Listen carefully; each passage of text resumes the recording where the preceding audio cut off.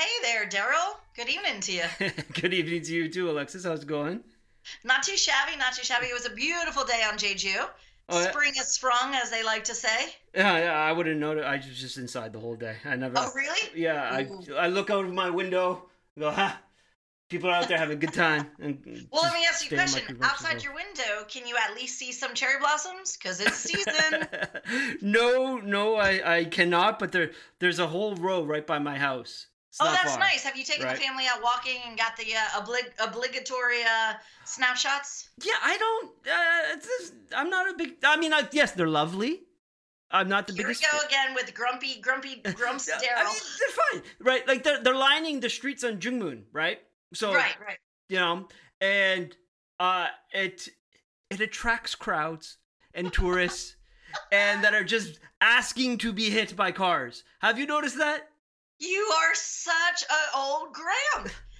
It's funny though. I was just driving down your street on Saturday evening. I Uh was huh. down in your hood and was on that cherry blossom lined street, and it was raining in the city, but down in your end of the woods, it was perfectly amazing. Yeah. I stopped and took a million photos. South side is rules. It's the preferred side of the island. Do you want to get a T-shirt that says that? Southside rules. Southside rules. Yeah, yeah. Middle-aged man Just yeah, repping. just add to your Grampy Gramps version. Yeah. Yeah. Yeah. No, So, I. well, for our followers, our listeners on Instagram, I will definitely put up some photos of the cherry blossoms for any of Uh-huh. you past Jeju folks that miss it over here. I'll put some shots up on Insta and Facebook. We'll cross So, post. so do you like skulk around the island looking for spots or something? I do skulk around the island, but I actually also have my own secret spots Uh huh. that I like to go And to. and where, pray tell, these secret spots may be? For sure, I'm not telling it on the podcast. For sure, I don't want a million people there. This is Right. how Wadelgate got ruined. People started putting it Right. in blog posts and telling We used everyone to the go location. swimming there, and now, like in that little grotto area, and Yep, now it's yep. it's a bunch of people taking pictures, just like the But cherry what about blossoms. people still go swimming? But compared to like in 2012, 2014, when there was like maybe 8 people total, Right. now they bring tour buses in of tourists. So on any given hot summer day, you can have like 80 people there. So, where are some places that people could see them though, that you will let people know about? Yeah, I will let people know that they can go onto the Jeju National University Drive because that Right. whole beautiful stretch going into the university is lined. Uh And huh. then my second favorite is the Jeju Stadium right outside the city. Yeah. Is the Right. dog going to say hi to us again? Yeah, the dog. Yeah, the Jeju. Yeah, that's true. There are a couple quite nice spots on Jeju for cherry blossoms. I can't think of them at the moment, but definitely JNU. Yep. I used And then to. the stadium. They have like a. Isn't there like a cherry blossom festival most years? But Yeah, so they not used this to year. have the festival at the stadium, and then they moved it down the road. So Jungmoon has the tourist street, and Right. then we have the stadium, and now the festival. Of course, not this year, but now the festival is right outside City Hall, Uh huh. and I don't know the name of that street, unfortunately, but it's in between Tapdong and Shichung. Right. Right. Isn't So good luck is it? finding that, everybody. Yeah. Those are You're great, not gonna solid miss it though. directions. You Yeah. can't miss it. Go down the road as if you're going to this ocean. Uh, Swivel your head left. If you see cherry blossoms, turn that way. aren't they by Yeongdoam too? Yeongdoam, the Dragon Head Rock. Oh, that's probably true. Maybe. Well, now we're just Maybe. guessing. Let's not put Yeah. people on a wild Yeah, goose that's not chase. very helpful to people. They're on the island. Go see them if you're here. Check him out. Lots. Check him out. Yeah. So I Yeah. have to tell you, I also went last week. I went to the Fire Festival. Oh, did you? You actually got tickets to that, huh? I did, and listen, I had a lot of doubts because I was like, well, what should it be like? Uh huh. Sorry, my camera's going out, and I was thinking, how's this gonna be? We're all gonna be sitting in the car. Right. This is gonna be ridiculous. Uh-huh. But you know what, Daryl? It Yeah. was absolutely amazing. Oh, really? They did such a good job with it. Once again, Korea/Jeju, props for me for trying to make things as normal as it possibly can be. And that was fantastic.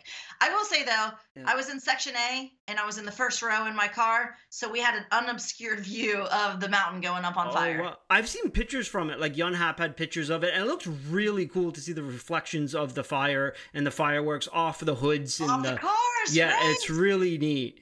Yeah, it was really amazing. I also saw a few pictures of the car, the back shot with all the cars lined Right. up in the fire. It was really cool. But what was going on? Like, what was actually there other than, like, I saw a video of the fireworks and stuff, which is cool, and the COVID get out, but, like, Right. what else? Like, was there anything else?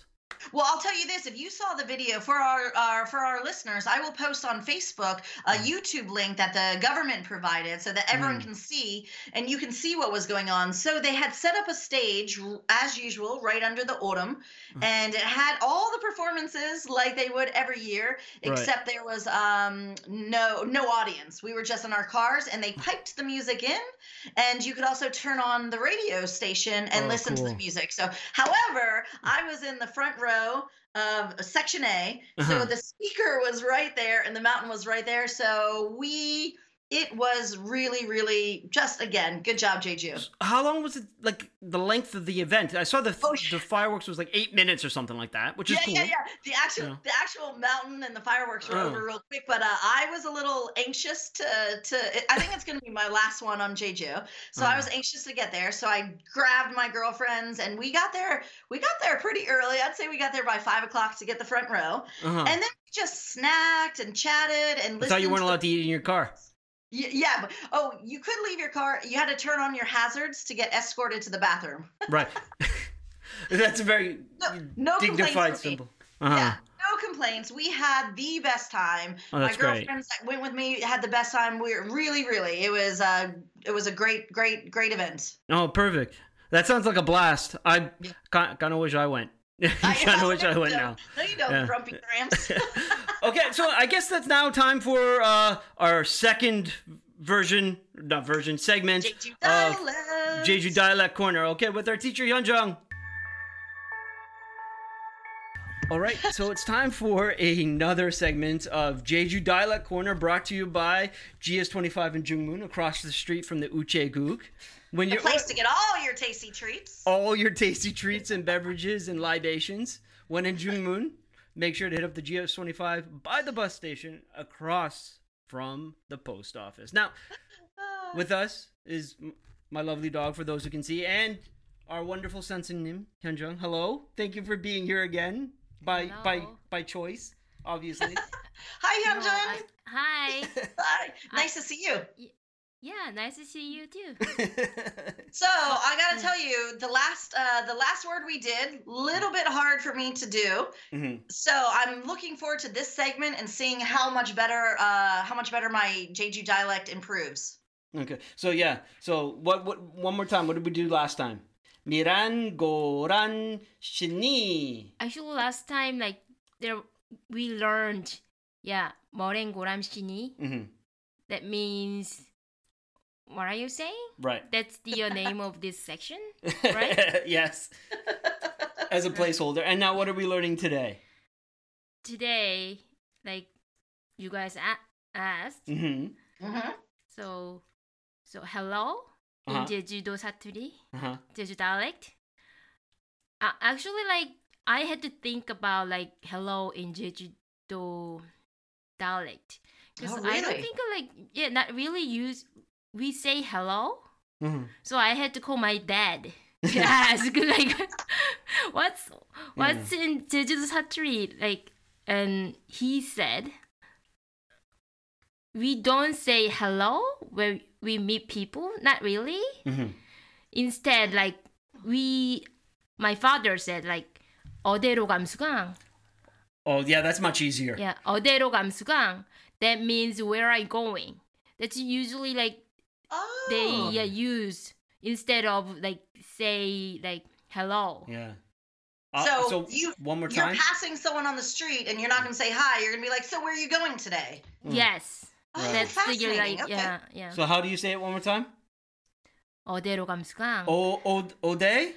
어대로 감수강. Kamsugan is the Jeju dialect part, right? Odero. Yeah. O is oda, which means to come Yeah, or to but go. also like 어대로 is like 아니 어디래 감수강. Odero Gamsugan. 어디래 감수강. Odero Gamsugan. Okay, you try, Alexis. Go. No. You know what I have learned? What I need is I need the phonetic spelling like in front of my face because I just can't do it. It is so embarrassing. 드, 드, 드, 레, 데, 레, Ne. 네. 감, hum, 수, su, 강. gung. Yeah. Okay, so why don't we try the easier, the one that will probably come more often, which is how do you say thank you in Jeju Satori? Ooh, that's excellent. Yeah. We say 고맙습니다. Komapsuda. 고맙습니다. 예. 고맙습니다. And what is 고맙습니다. it 예. typically in Korean? 고맙습니다. 감사합니다. Right. And so then say yeah. again in Jeju. 고맙습니다. 고맙습니다. 예. Oh, so the ending dae. Yeah. Dae. Yes. You can do that. I usually just say komapsuda.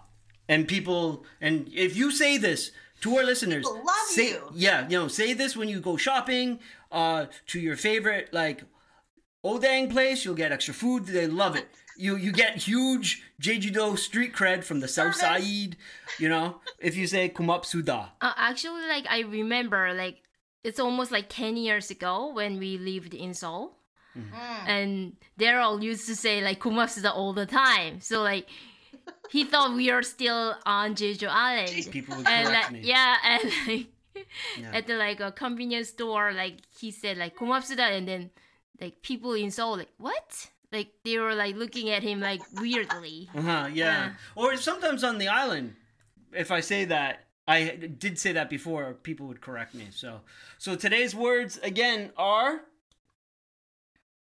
어디로 감수강? 어디래 감수강? and 고맙습니다. 선생님, 현정, 고맙습니다. No. Thank you. No? You learned. Yeah, 고맙습니다. Thank you very Thank much. you, teacher. And that'll do another segment of 뭐라고? Our Jeju Satori Dialect Corner, brought to you by GS25 in Jungmun. When in Jungmun, hit up GS25. And yeah, so that was another segment of the Jeju Dialect Corner. I hope your Satori is coming along nicely there, Alexis. Well, mine not so much. I have to wait just like our listeners, and I need to wait for the phonetic spelling that you print up on the thing. So for our listeners, please do come to our Instagram pages, our Facebook page. We will put the Jeju dialect on there so you can listen and read at the same time, which is the way my brain works. So now we're running kind of a little bit out of time here, so we might have to muscle through some stuff. Absolutely, let's do it. Is kind of important. So what happened in the last little while that didn't actually get a lot of immediate attention, unfortunately, is the fact that on Jeju, the largest ever court case was held on March 16th, involving 333 defendants. It's the largest. Yeah, and the Is that the largest for Jeju ever, or just about this specific trial? Largest in Korea ever. Oh my gosh! It's the most defendants. Yeah, because and it has to do with, of course, Sam, the Jeju 4-3 massacre, because the 333 defendants were cleared of their insurrection charges, which and it's huge. So it's this was a huge complete day. dismissal of charges. Yeah. They had 21 sessions from 10 a.m. to 6 a.m. in blocks, right? So 21 sessions, there was 10 or whatever defendants tried on that. Most of them aren't living anymore, right? There was family members doing and it things like for that. their names. Yeah, to get them expunged because it's still a criminal record, and those criminal records followed them, prevented them from getting work, prevented their family from getting work, and it was just a stain on their name. Yeah. But this is the culmination of years of work by the Jeju 4-3 People's Solidarity Organization, which Right. started like doing research on those convicted in court martials, right? These were two court martials where in 1948 and 1949, where 2,530 people were convicted in mass, right? Like at the same time. 305 people were given life imprisonment. 384 people were executed. That's what Jeez. those bodies, I believe, at the airport are. Okay. Right, because that was one of the court-martial sites. Jeez. Wow. Right. So when you, like I said before, when you land on tarmac, you're landing on the bodies of Jeju people. awful the awful history here, you know, and it's it's not vindictive, it's vindicating for them, right, and their That's families. an important word to make sure you get right. It's vindicating for these families. Absolutely. Right, yeah, because it was a scarlet letter, for lack of a better term. It was something that haunted them. Right. You know, people left the island because of So it, because of work. You at the beginning you said you mentioned very quickly, you said it doesn't seem to have gotten a lot of coverage, media coverage. Do you have any opinions on why that is? Because I think you're right. Nobody's talking about it. I haven't seen it pop up in my Korean threads and things like that. You know, we'll probably get into a little bit of this later when we talk Okay. to our guest who's Nice. coming on, Brendan Wright, but It's also a curious thing. Jeju doesn't get a lot of attention normally, right? That's why it's really important when the president came to the 4-3 event, because the president always gets coverage, right? Exactly. That's They'll- exactly right. So when the president comes, then people pay attention. And I don't really know why. Maybe because it's still so political. Maybe because it's complicated, right? Like you It want to is get to the complicated. next, like the nit and gritty about these charges and the fact that there was no, like, they couldn't find evidence about them. It's a little bit more complicated than just a simple story, right? So Agreed. maybe that's Agreed. why. And It not didn't- even just this court case is complicated, but the whole issue is complicated. I mean, we've Right. talked about this in previous episodes. I believe scholars spend lifetimes uncovering and discussing and the whole 4-3 and I think we'll go into this later about how 4-3 led up to other things. Right. So I mean, this is people's whole realm of study can just be about this one subject. So it's a lot. It's a lot to take in. And I just, like, when I heard it, I just took a moment to just think about the people that I had interviewed who are convicted in these court martials, right? Like, there was this one woman who was a 16-year-old Henyo who, she had put her name down on a list that she thought was to go to the mainland for work during the early days of the massacre. And what it was a list of, like, communist registry. And somebody found the registry. And the police did, not somebody. The police found the registry, saw her name on it, and she was convicted to 10 months in prison. But it wasn't so much the 10 months that was the problem. It was the fact that, like, she couldn't get married, she couldn't get a job that affected her children, and most of the people who were convicted were sent to the mainland, right? With these longer sentences, and which they had to live out. Like, one guy I spoke to was arrested on the mainland and then was released when the Korean War happened. I think he may have been released by North Koreans that were advancing. But then after the Korean War, he had to go back to jail to finish the rest of his sentence. They let him out to fight, and then he had to go back and serve his sentence. Yeah, I don't think he fought, actually. I think they let him out, and he just, like, you stay here, you're going to be killed. So go. Oh, so a mercy release. I suppose so, yeah. Good. See, and this is what I mean when you say it's little details like that. They're never ending. Like, I had never heard a story like that. But Daryl, do tell me, let's go back, and what happened to the Henyo woman? Did you interview her recently? I interviewed her back in 2019. She was exonerated. Is she here now on Jeju? Or? Yeah. So the people that I mentioned, I interviewed back in 2019. They were the first people to be exonerated during the court cases back then. Those first cases, okay. Yeah.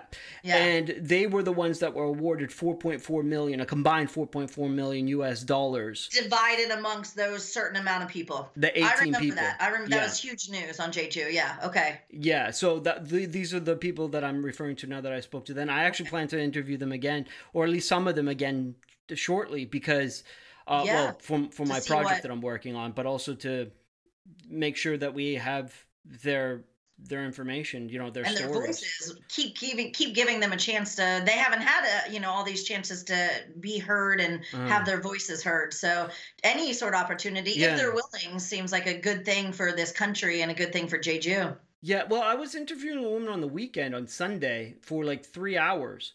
And and I asked her, like, are you okay talking about this for so long? Like, do you want to? And she was more than happy to, because she said it's a good way to kill time. But she also said, like, I can finally talk about this now, because they couldn't talk about it until 2000. It must be such a release. So Daryl, that first batch was given a monetary reward, and we talked about this a little bit last week, our last podcast, I mean. So has there been any more news about this latest bunch of 300 and some people? Has there been any news about a monetary reparations? Oh, yeah, sorry, that's a much better word. I'm not sure what's going to happen with that, because that's also involved in the special act that passed that we talked about. So the reparations might be part of that. The people that I spoke to went to court seeking the reparations. Right, of course. Right. So this, if it's in the law, they may not have to, because the law does address like the people who were wrongly convicted in the courts martial. So you're saying perhaps that this new law is going to clear everybody's name, but there won't be a money attachment to it. No, I'm saying that the new law might have a monetary attachment for it, because it does mention reparations. They're not advertising it right now, basically. It's one of these laws that's going to take a long time. Like, they need to set aside a budget for that kind of stuff. They need to get it out. Okay. Yeah, but it opens the avenue for that to happen. Right. Huge so it's going to news for Jeju. Yeah, really big news. Good news. Yeah. You know? Yeah. And that leads into April 3rd is coming up. So the anniversary, not the anniversary, the memorial, the anniversary, whatever you want to call it. So that's going to be a big news. Maybe the president will come. We usually find out later. I'm sure they don't advertise that so much in advance. Well, and of course, this year with COVID, there's certainly, whoever is invited, it's certainly going to be a well-spaced event, and probably not like previous years, you know? And because of these two events, it's actually going to, I imagine, get a little bit more attention, especially because of the law that passed, right? So. And so people are going to talk about that, give speeches. Then hopefully it'll give more time. But we're going to speak with a Jeju. Well, not even a Jeju scholar, a Korea scholar that has studied the Jeju massacre, and talk to him more about the importance of what happened here. I think that's going to be really interesting, and I believe, we'll see what happens. I think we're probably going to get some broader history that's not just about Jeju, but leads into other things. So that'll be really interesting. So everyone, stay tuned. So, following our March 1st shooting episode podcast, I got a message from a Canadian scholar, Brendan Wright, concerning some of the things that I may have glossed over slightly in my summarization of trying to come up with a shorthand of what they were protesting that day on March 1st, 1947. So I thought, why not invite him onto the podcast and get into a little bit more about the history of what or how 4/3 Jeju Massacre happened. So thank you for coming onto the podcast, Brendan. Yeah, thanks for having me. Nice to see you, Brendan. Thank you. Yeah, nice to see you. I should mention that Brendan's a lecturer at St. Mary's University, and he does research on anti-left massacres during the Korean War with a framing work of memory politics of these massacres. Is that a good way to summarize it? Yeah, I would say mass violence and memory politics. Because I kind of do a bit of both. Yeah. Oh, perfect. So I guess let's get at it and say, what are some of the factors that led to the March 1st shooting incident where 6 people were killed and 8 were injured? That kind of went to the beginning of the massacre. Yeah, right. So just to give I sort of brought it on myself to come onto this podcast by challenging some of what you claimed. So I just want to say, first of all, to yourself and your viewer, I actually really liked your discussion of it, and I actually learned some things I didn't know, which is not always the case, especially at the hospital. But to give people some background, I took a little umbrage with the idea that they were protesting the division of Korea. Now, I think some of it's tricky because there's the March 1st incident, then there's what's called the 4-3 uprisings. By the time of the 4-3 uprisings, the position was, or at least one of the official reasons was, opposing the separate elections in the South. And some of this was indeed, we could say, a kind of national resistance or a way to prevent the division of Korea. But the other side of the coin is that the unification elections were going to be a very bad thing for the local left. So some of this was to prevent the further erosion of their position in Jeju's politics. Now, about the March 1st uprisings, or the protests, it gets a little complicated because there's what the people of Jeju were protesting, and then there's how they were organized. And we don't know where one begins and where one ends. So at least the primary groups who organized the protest and led the speeches were tied to the Jeju left and the Workers' Party and the People's Committees. And you can see from their speeches, they were demanding, among other things, the resurrection of the People's Committees because Jeju had lost a lot of its sovereignty with the integration of the province into the mainland. And with that was also a shift in political power to the right, who were more aligned with the central government, and a decline of the local left power. So that's the political context. But also in their speeches, they're asking, for example, for the withdrawal of the arrest warrant for Park Han-young, who was the leader of the South Korean Workers' Party. So quite clearly there is a kind of what we could see as a left-wing tone to these protests. Now, as far as the people in Jeju protesting, there was a lot of things happening. With that process, there was an increased tax burden on the population. There was a massive increase in police, including police from the mainland. There was loss of local autonomy from many village elders who were respected. So these things are not what we could consider to be properly ideological in left-right terms. So like two different situations coming together to form one, basically. Yeah, or part of a process that we can see from different angles. Like one being, definitely political leaders fighting over control of things, but then, the society being engulfed in this. And there's an ideological context, and then there's an institutional context to it. Yeah. And do you think that politics? Do you think the Jeju people were being led a certain way? It's hard for me to tell because we don't quite know what there is going on in their consciousness. The position of the Americans at the time, who were quite just chauvinistic and bigoted about this, was that the Jeju people were ignorant and didn't know better, and then were susceptible to the extreme right and the extreme left and didn't know what was good for them.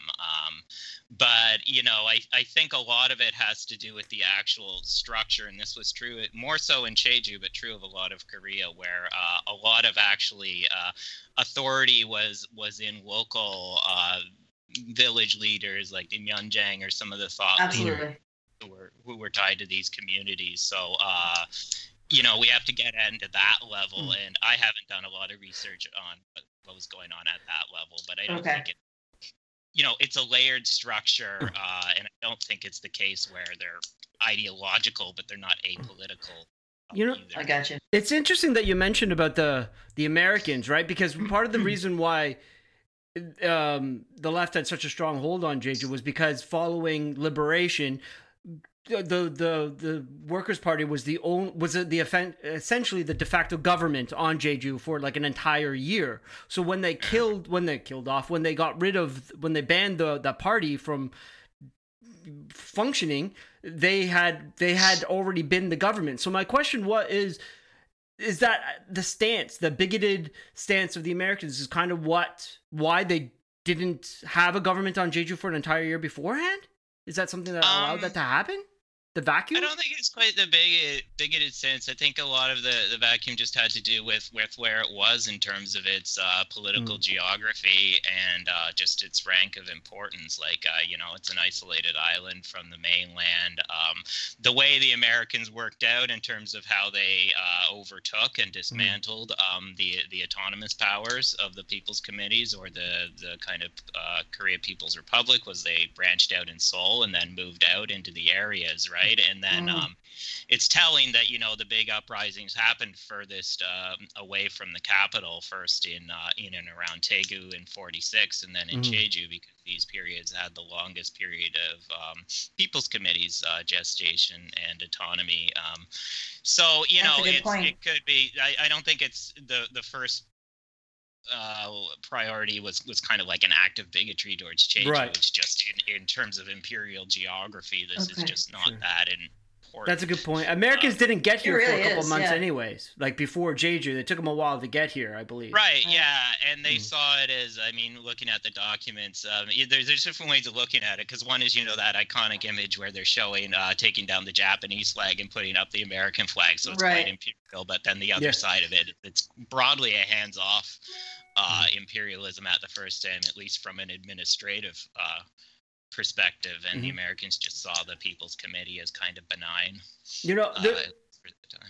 There's this piece of research that I've been sitting on, and I don't know what to do with it. Is the fact that when I found out that some of the Americans that were on Jeju, their families were here with them.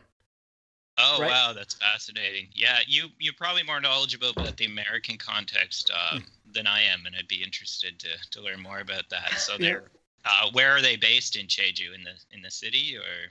Yeah, well, Gwendokjeong, right? They had close to where the March 1st shooting incident happened, right? But it's like when you look at some of the files and some of the declassified transcripts and whatnot, there's a lot of corruption. But it's not this like corruption that you always necessarily think of, right? Like it's like cronyism and doing things for people that can do things for them on the island and this kind of stuff that angered the American way. Yeah, kind of. I suppose so. As a Canadian, maybe I shouldn't comment on that. I can say that because I'm American. But it's just in like my interest is always on the personal, the actual histories, because I get bogged down when we talk about Americanism, when we talk about the bigger political stuff, and I can actually hold on to the fact that one of the daughters of one of the Americans learned to drive on Jeju, right? Like this is where she got her driving experience during the massacre, which is just floors me that kind of stuff happened. So. Continuing on what we were talking about, one of the things that you did mention to me in the message is that Jeju is often overlooked for the nationalist credentials, like I said, concerning the division. And I agree with that, but why do you think that is?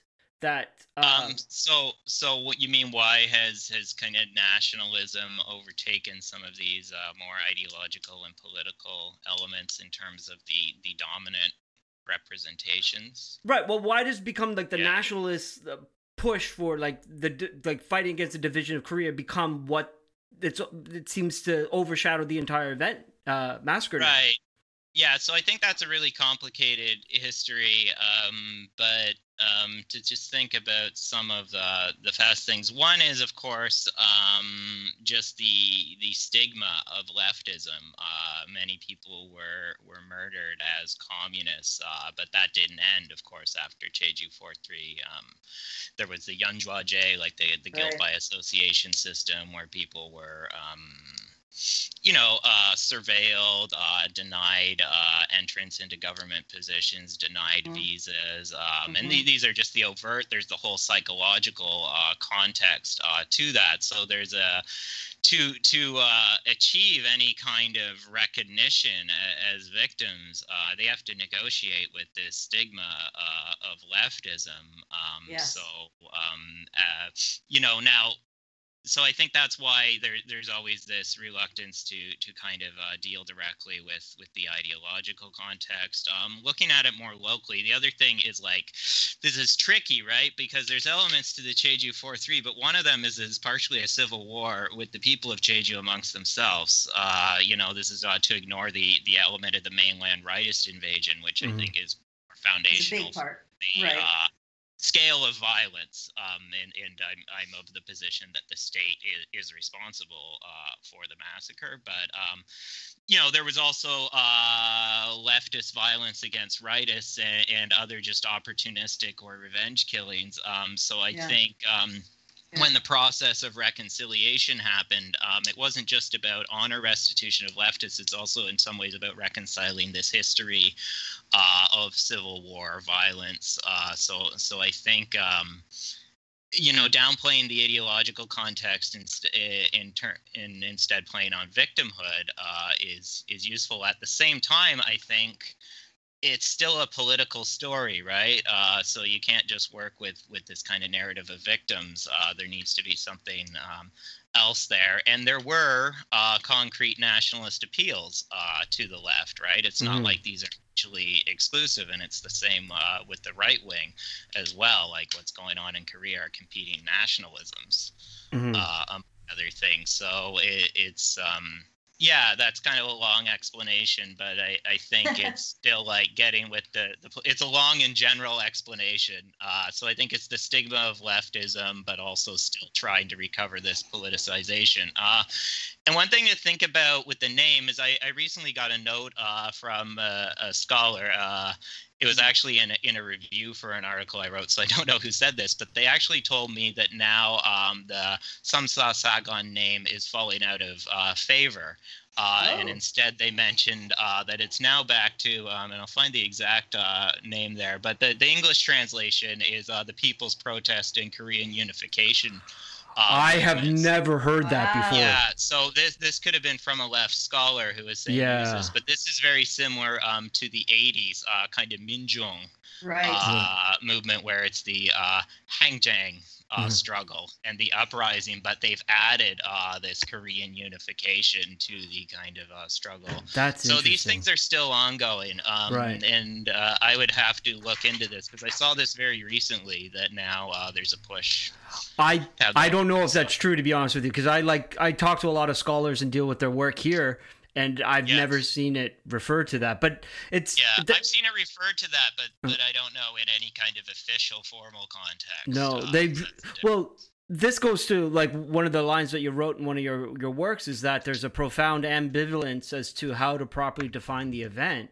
Right. And I spent a lot of my time talking to people before trying to like going into the different political aspects of the different names and so forth. But why do you think, what do you mean? And why do you think there's been a profound ambivalence about properly defining it? Yeah, I think it has to do again with the kind of political history of it, where first it was written off as this riot, and then dismissive, and then after kind of a claim of the uprising narrative as pushback, and then now into this Sakon, which is just like, it's in some ways it's safer to be very ambivalent in your official explanations, and it's more inclusive, right? That's also, I think, very important for the local healing, and I think what's going on broadly. Yeah, and more broadly, I think what's going on, and this has always been the case, but through this, there's also just the production and reproduction of local identity. And this incident has been elevated, right? I'm sure you're aware of this living on Jeju. This is now part of, I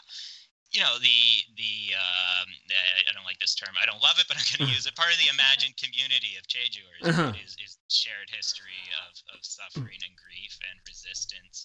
This is true, But I hear a lot about reconciliation when it comes to this event, right?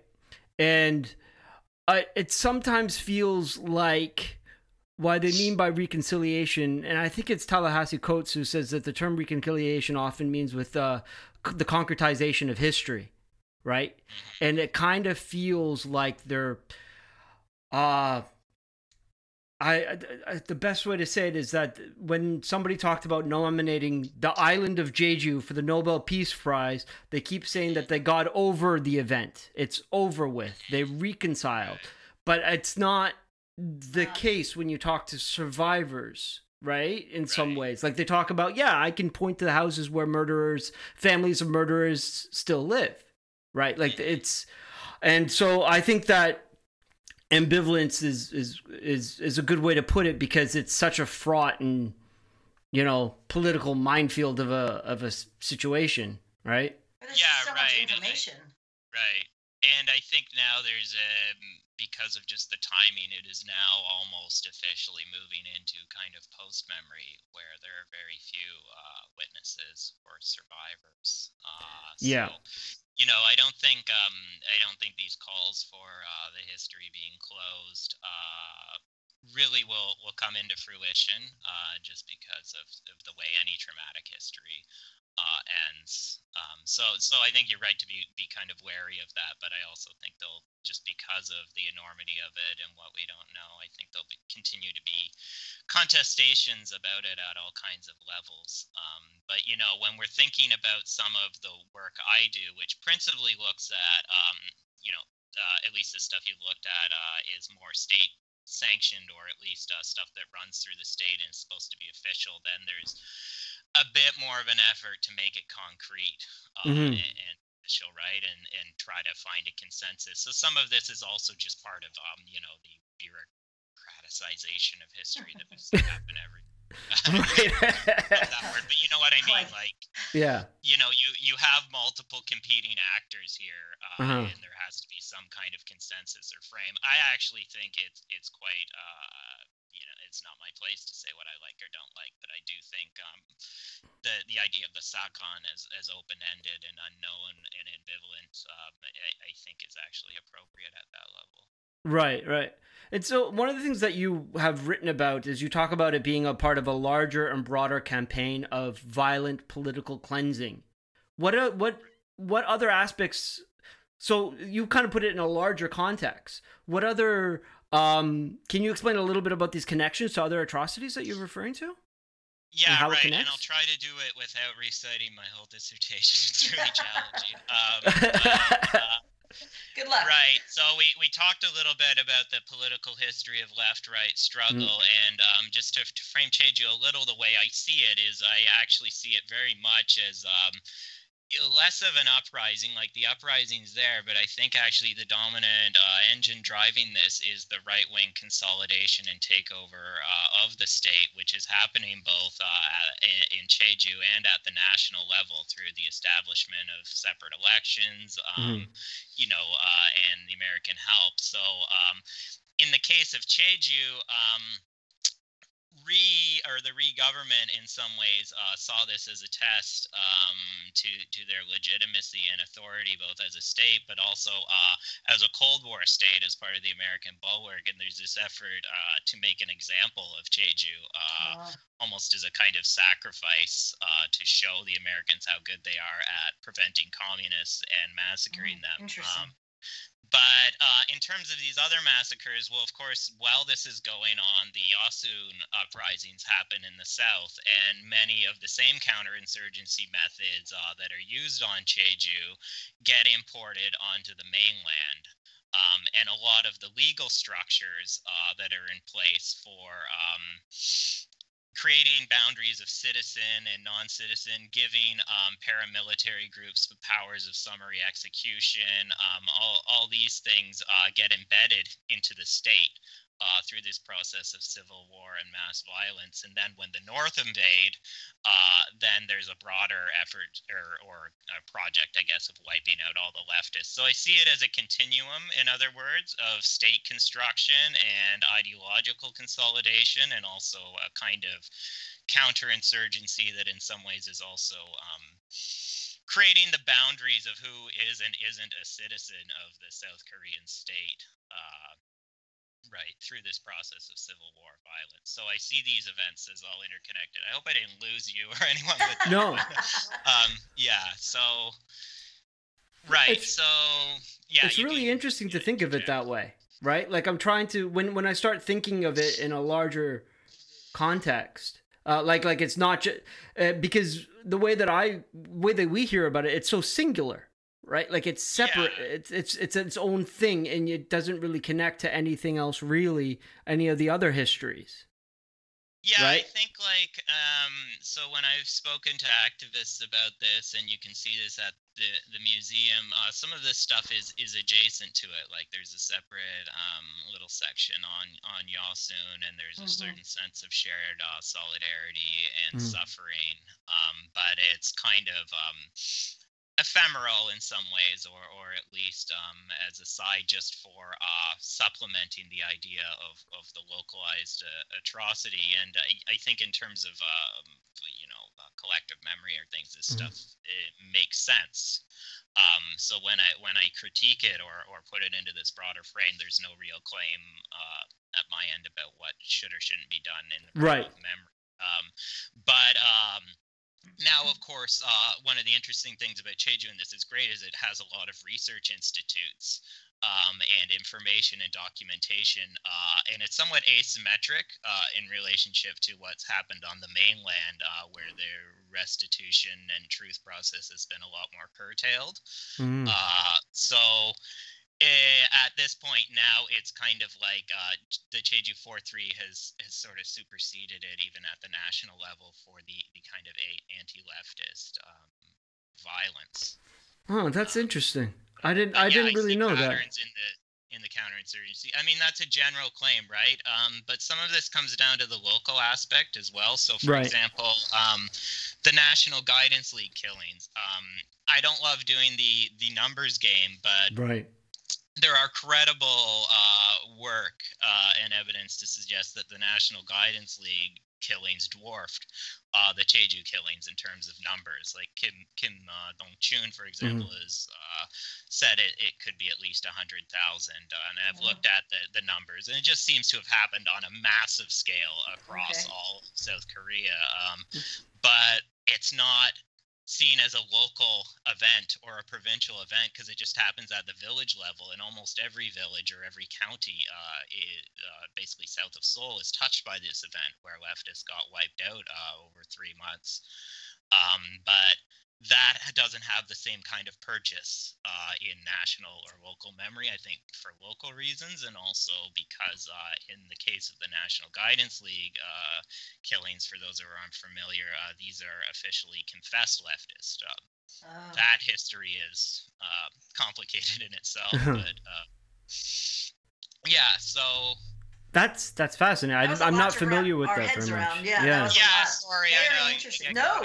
Tangents, but yeah, it's hard to wrap your head around the kind of broader anti-left killings and what is and isn't local. It's I did like reading your work for that and starting to think of it in that larger context, which in Korea, and it makes it kind of interesting when Korea actually spends quite a bit of time trying to connect it with other atrocities. Like you've been to the park, they have the Berlin Wall there. They have they compare it to genocides, and some people argue that it is a genocide, right? So it's interesting that they go out of their way to it's not a judgment or anything, but there is an attempt to try to connect it internationally as opposed to locally. Is that more just a way to try to get under, like, attention? To get the word out, get like to Jeju's trying to globalize it in a lot of ways. Like they're trying to get people to know it. I think that's part of it, right? And you can think about the audience, and I can't, from these texts, I can't necessarily read into what the intentionality is all the time. But I definitely think this general issue of the problem of leftism in the memory of the Korean Civil War is unresolved and is still fraught. So this, now I won't say this in the case of the people of Jeju or the readers, but when I've done some of my work traveling to different massacre sites, talking to some of the Ujokwe or the bereaved family associations, and it changes from group to group. But a common thing that I'll come across is this idea that the wrong people were massacred or the wrong people were repressed, and very few people who were killed as leftists in the memory were actually leftists. And that's probably true in a lot of cases, but there's still this huge stigma about that political history, which I entirely understand from a perspective of people who have been repressed and stigmatized and basically gaslit about this history for so long.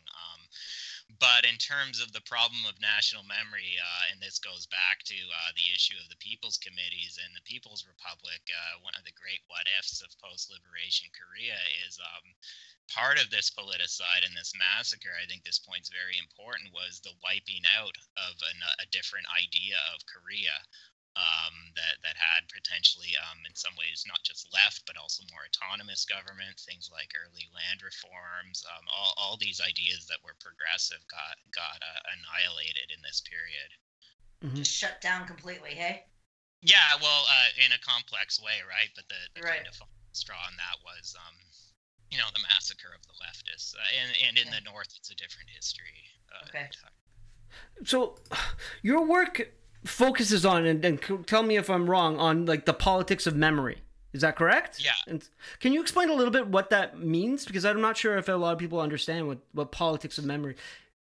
Is that a huge? I definitely. Hit me, Brandon. Hit me with some information. Oh, sorry.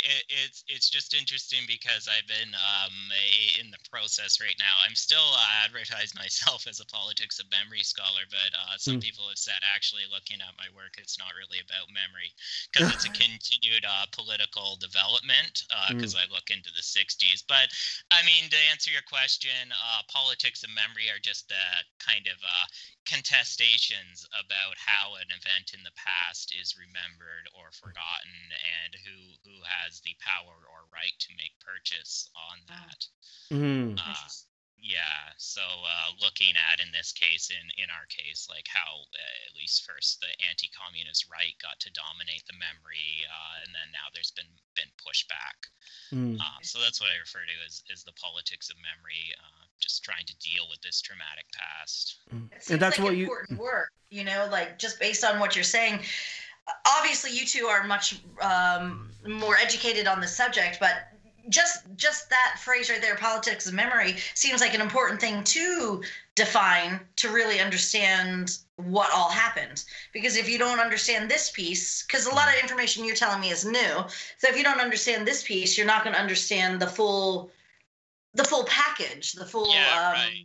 I don't know the right word to say there, but Yeah, and I should just say quickly, when I set out to do this work in the late 2000, the aughts, I guess we call them, I was going to be looking at contested memory, period. And then as I got into my research, more and more of it actually became about this unacknowledged history of organized and systemic mass violence, and this kind of untold story of a broad campaign to wipe out groups. So you have to dig into the concrete history of that to understand how the politics play out after. Right. It's interesting. How did you get into becoming a Korean scholar? Yeah, I refer to myself as an accidental Koreanist. I kind of stumbled into it. In my MA, I was doing the Vietnam War, and I just started to see a lot of references to Korea there, and I became interested in the production of the past, and at the time, an interest. I was a Cold War scholar, an international relations scholar, and I got very frustrated with reading texts where, like, there was a short paragraph that said, 100,000 people were killed and nothing else. And I was like, whoa, I started to really hit on me just how violent this period of world history was and how little was discussed. And at this time, I became aware of the Korean War. I became aware of what was going on with the Truth and Reconciliation Commission in Korea. And originally, I was going to look at U.S. massacres, like Nogonni, which you're probably familiar with, or some of the bombings of South Korean citizens that happened. But then, as things progressed, I became more interested in this story. Yeah. It's fascinating. And so that's why you like to write about the 1960-61 period, because that has a lot to do with memory of trying to figure out what happened. Yeah, in the 60-61 period, I think there has been so few analyses of that period and what the bereaved families did. And just to give yourselves and the readers, or not the readers, the viewers or listeners, can tell I'm a writer. Yeah. A sense of what happened, of course, after the 419, protests or revolution, whatever you want to call it. There was, in that period of the Second Republic, actually petitions from bereaved families to have investigations and the right to mourn their loved ones over these massacres. This happened in Jeju, but it also happened in Gyeongsang and Cholla. And I'm somewhat familiar with the story of Gyeongsang and Cholla. And Brendan, can I ask you a question real quick? When you say you're saying to publicly mourn, the right to publicly acknowledge, or what do you mean by that? Yeah, and even the right, I should say, even in some cases, the right to privately mourn, because the state actually prevented access from the victims to the bodies. Some of these bodies have been desecrated by being burned, but weren't allowed to even access the graves, and the whole complicated nature of mourning in Korea. And when I did my research, I actually found that the main issue for families was that they were being haunted by their loved ones, because of this idea of kind of a begrudged spirit. So there was also a very visceral, intimate reason for this, to get rights to perform proper mortuary services. And I think the public aspect also was a political act, I think, to challenge what the state had said about this history, right? And 60-61, I think, is interesting because this is still all the survivors, and this history is still quite raw. And the big question mark for me is what happens in the village level after the massacres, and between this 60-61 period. We still don't quite know a lot about it during these, decade or so. But the Pak junta, when they overthrew the Second Republic, ordered the mass arrest of much of the bereaved family associations, jailed them, tortured some of their leaders, but also, I think, most grimly destroyed the monuments to the victims, in some ways desecrated their graves. So you can see a continuation. Is this politicidal logic where it's kind of right down to the level of the graves. It didn't end just with the kill. It just was on and on. Right. Yeah. Precisely. That's what happened in 60-61 very briefly. That's really interesting. Yeah, I'm only familiar with that a little bit because of Kim Hun-jun, who wrote The Massacres at Mount Hala. He's done a lot of work about the the reconciliation committees and things like that. I think that's his interest. And I remember he referred to the 60-61, this very short, 1 year period where there was democracy, no dictator before Park came into play, as a mad dash to, they started on Jeju at least. They started an investigation into the massacre, right? Yeah. So, and that was put to stop the second Park went into power. Yeah, right, exactly. Interesting. And there's different ways too in the politics of memory about how to see that event. And again, the conflicts over leftism in that national memory are very complicated because the National Bereaved Family Association was led by ex-members of the Bodo Yeongmang, who had been members of the Namnodong, the South Korean Workers' Party, and that was the justification for their repression, was that they were leftist. So in a lot of the I think this is true of Dr. Kim's work as well, but a lot of the studies I found is kind of they were just looking for the truth about what's happened, but it's actually there's the politics of that era are very complicated, and I've seen a lot of kind of leftist critiques of the state start to reemerge in the 60s. Jeju's a bit different, though. I see a stronger push on this reconciliation being tied to the promises of the 419 revolution and democratization, and the membership involved in there were, I think, less tied to anything that could be considered leftist politics. Okay, great. I think that's about all the time we have. We've gone over. That was really interesting. Sorry, I ramble and go on, but no need to apologize. I wanted to hear Please. it. Yeah, I let it. It was fascinating. Thank you so much for agreeing to come on, and we'll have you on again if you're willing to join us at another time. Yeah, you're welcome. Thanks for having me too. And that was Brendan Wright schooling us, and that was a lot to take in, I got to tell you. That was very impressive. I've said it quite a few times before. The ability for people to retain such information just blows my mind. That was really educational. Almost at some point too educational for me, because it was just so much information. It was really impressive. I think this is why I focus mainly on like people and people's stories and histories, because it's so hard to understand the politics, and it's just grasp it. Yeah. But it's malleable, right? Someone needs to do it, and he seems to be doing it really well. Yeah. So good job, Brendan. Yeah, and so until next time, I'm Daryl. She's Alexis. Our music is done by Jason Lisko. Art is by Sarah Hodgkiss. I do the editing, and Alexis does our social media. And until next time, See you next time. Be me, you, and Jeju. Thanks, everybody. Ciao.